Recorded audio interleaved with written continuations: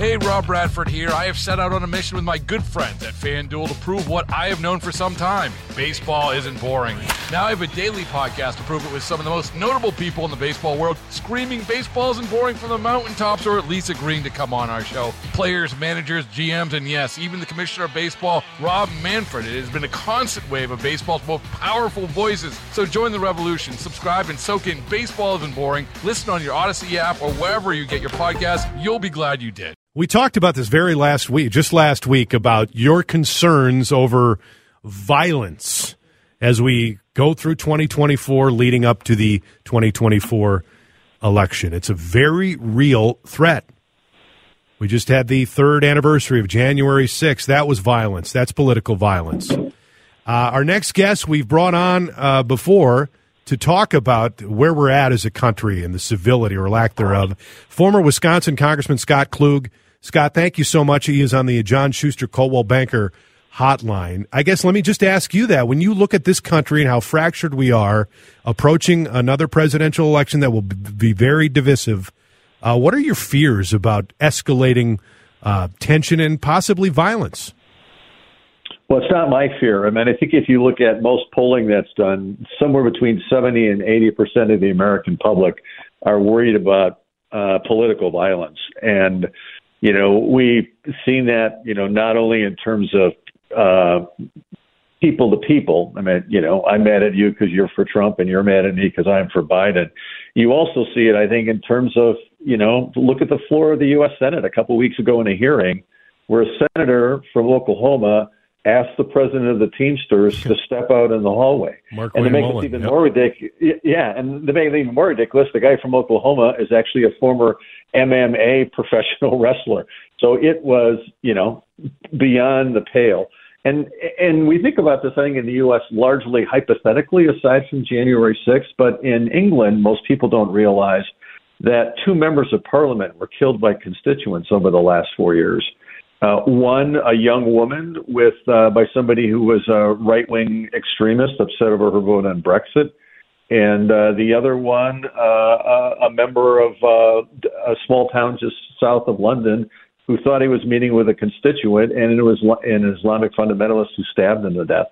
And the British did something interesting, which I think we should think about. They actually established national political civility awards on the idea that you should honor people who do it the right way to serve as role models. And I think that's a great suggestion we should think about taking up. In fact, the first one's pretty interesting because, you know, as passionate as abortion is in the U.S., in a lot of ways, Brexit was even more so in the U.K. I mean, obviously, given the one murder I just talked about.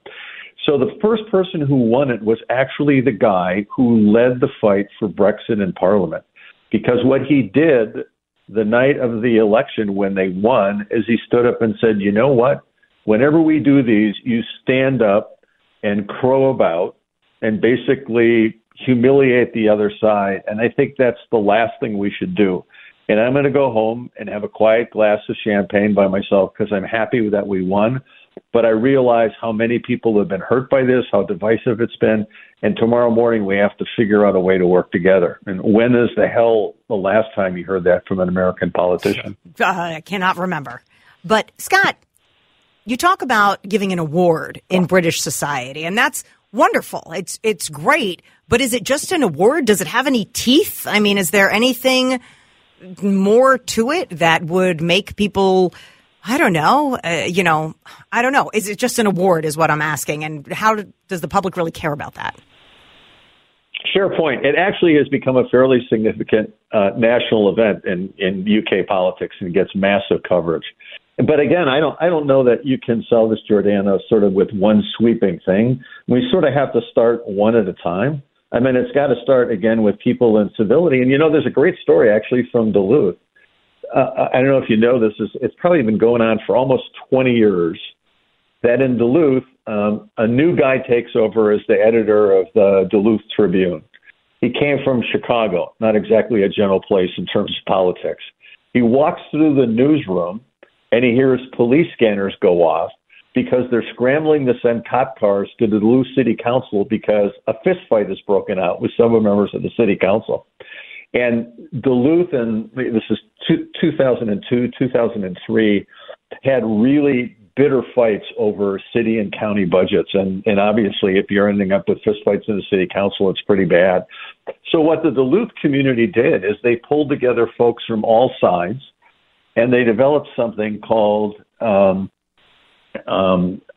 Speak Your Piece, as in PACE, as a reference.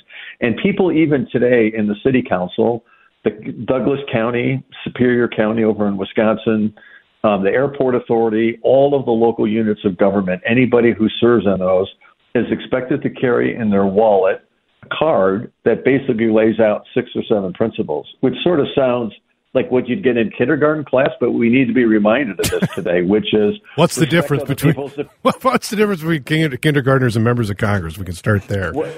Well, the difference is that kindergartners listen when it says respect what other people say. Yeah, admit when you're wrong, congratulate other people, when they do a job well done. And so that lesson actually has held in Duluth to a large degree. And not totally. I mean, we're in a different environment than we were 20 years ago. But they actually give speeches around the country talking about this Duluth project. So there's a story right in Minnesota where, has it made everybody happy? Do they sing folk songs at night when the city council meetings get over? No. But they've learned, I think, a key thing we forget. The person on the other side has the right to their opinion, and you have to respect their opinion. It doesn't mean you have to agree with it. It doesn't have to mean you embrace it. But I think it's a fundamental principle of democracy, which is based on conflict and based on people fighting for their ideas. But the difference is, at the end of the day, you have to acknowledge one another's differences and figure out a way to get things done.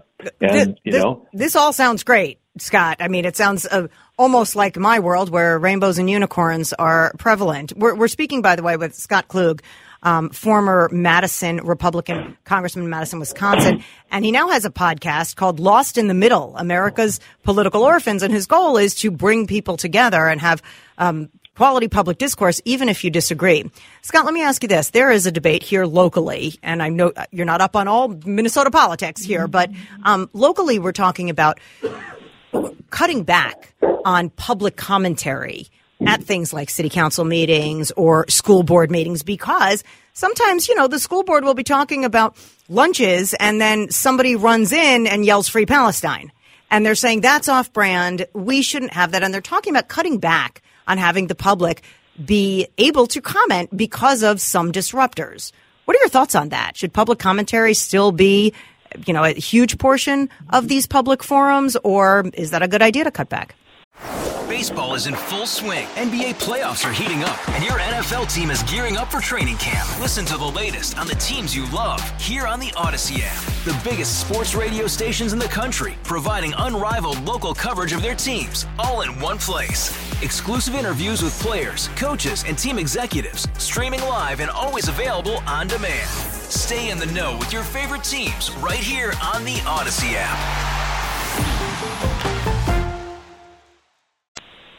Well, so I have sort of the whole axis of evil covered here. So I was a journalist for 14 years. Oh, boy, yes, a news anchor. That's right. I'm not even, it's not done yet. I spent 8 years as a politician. Then I spent 10 years as a lobbyist, right?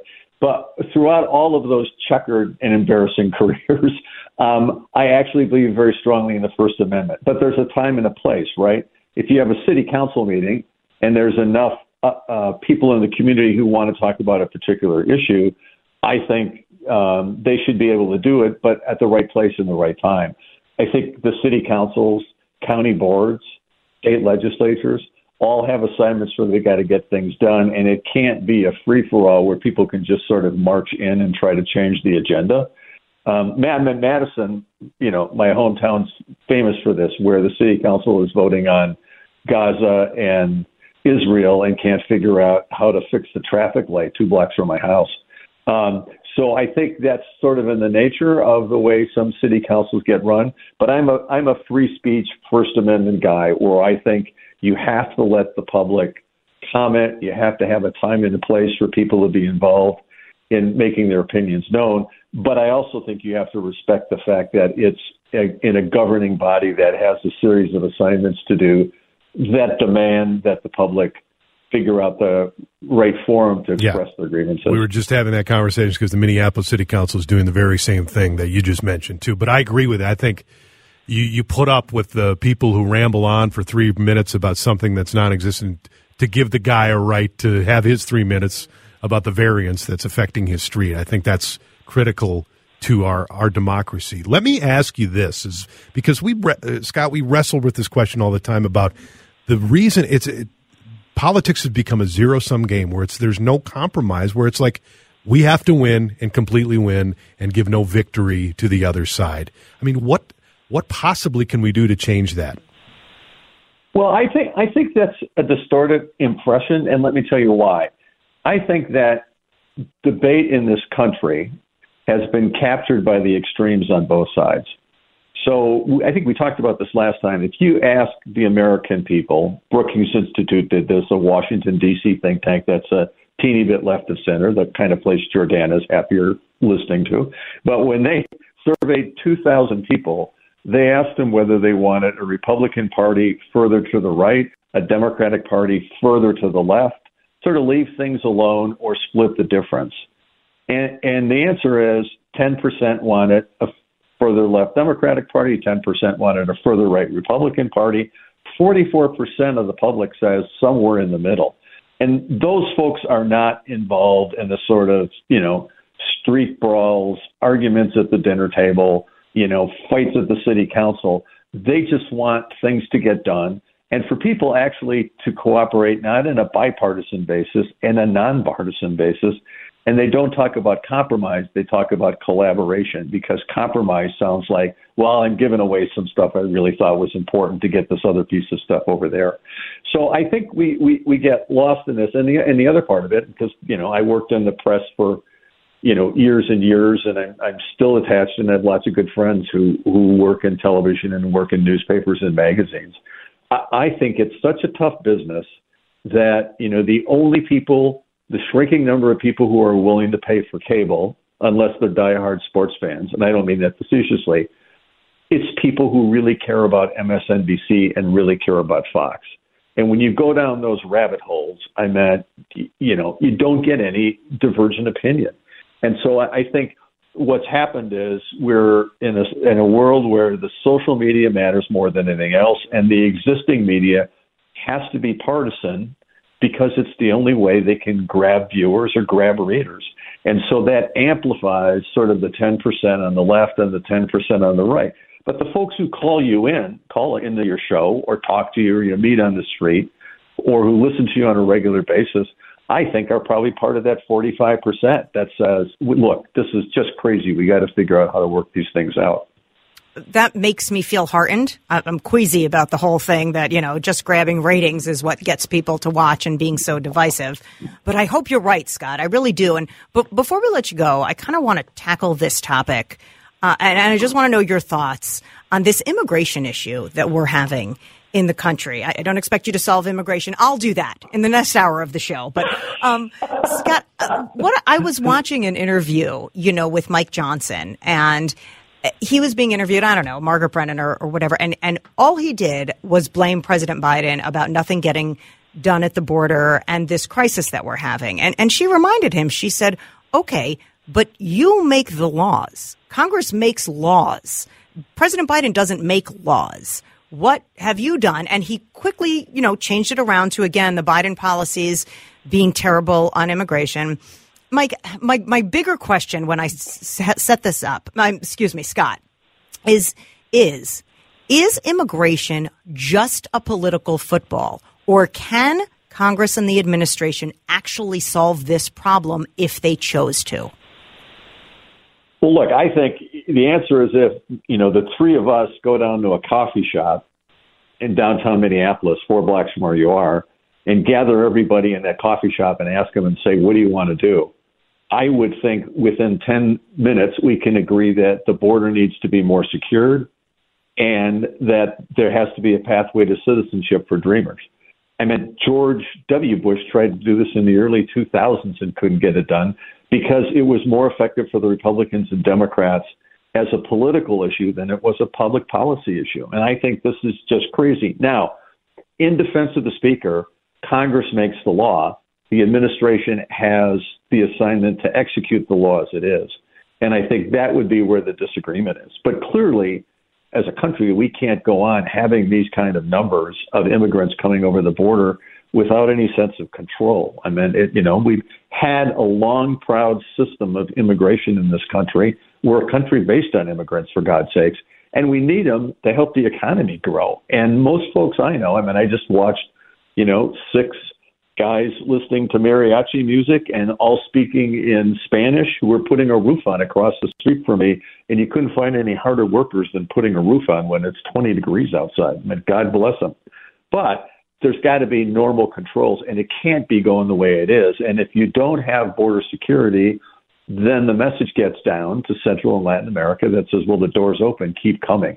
And so, Jordana, the answer is, I think the American public, again, my 44% who self-define as centrist, think there's a common sense solution to this. And for 22 years, it's been a great political issue. And back to my story about the British guy who got the first award for British civility because he stood up and said, I'm not going to crow about winning because we all have to work together tomorrow morning. Let's get things done. Wouldn't it be fascinating to actually see somebody stand up in Congress and said, let's get this done, and then go ahead, full speed ahead. But, it's an election year. And so, if you're frustrated today, you got another 11 months to be even more frustrated. Oh, goody. Scott, thank you so much for the time. As always, we'll reach out again. I love these conversations, and please join us again. I will. And one more cheap plug. It's www.lostmiddle.com. And love to have some more listeners out there and tune in. We'll tell you similar stories from around the country. And I hope the storm that's now burying me here in Madison stays away from Minneapolis. Good luck. Good luck with that snow. Yeah. Well, some of us want it, some of us don't. Thank you, Scott. All right. Stay warm. Bye-bye. Scott Klug. Yeah, the podcast is Lost in the Middle, America's Political Orphans. If you want to listen, search it wherever you get podcasts. Baseball is in full swing. NBA playoffs are heating up, and your NFL team is gearing up for training camp. Listen to the latest on the teams you love here on the Odyssey app. The biggest sports radio stations in the country, providing unrivaled local coverage of their teams, all in one place. Exclusive interviews with players, coaches, and team executives, streaming live and always available on demand. Stay in the know with your favorite teams right here on the Odyssey app.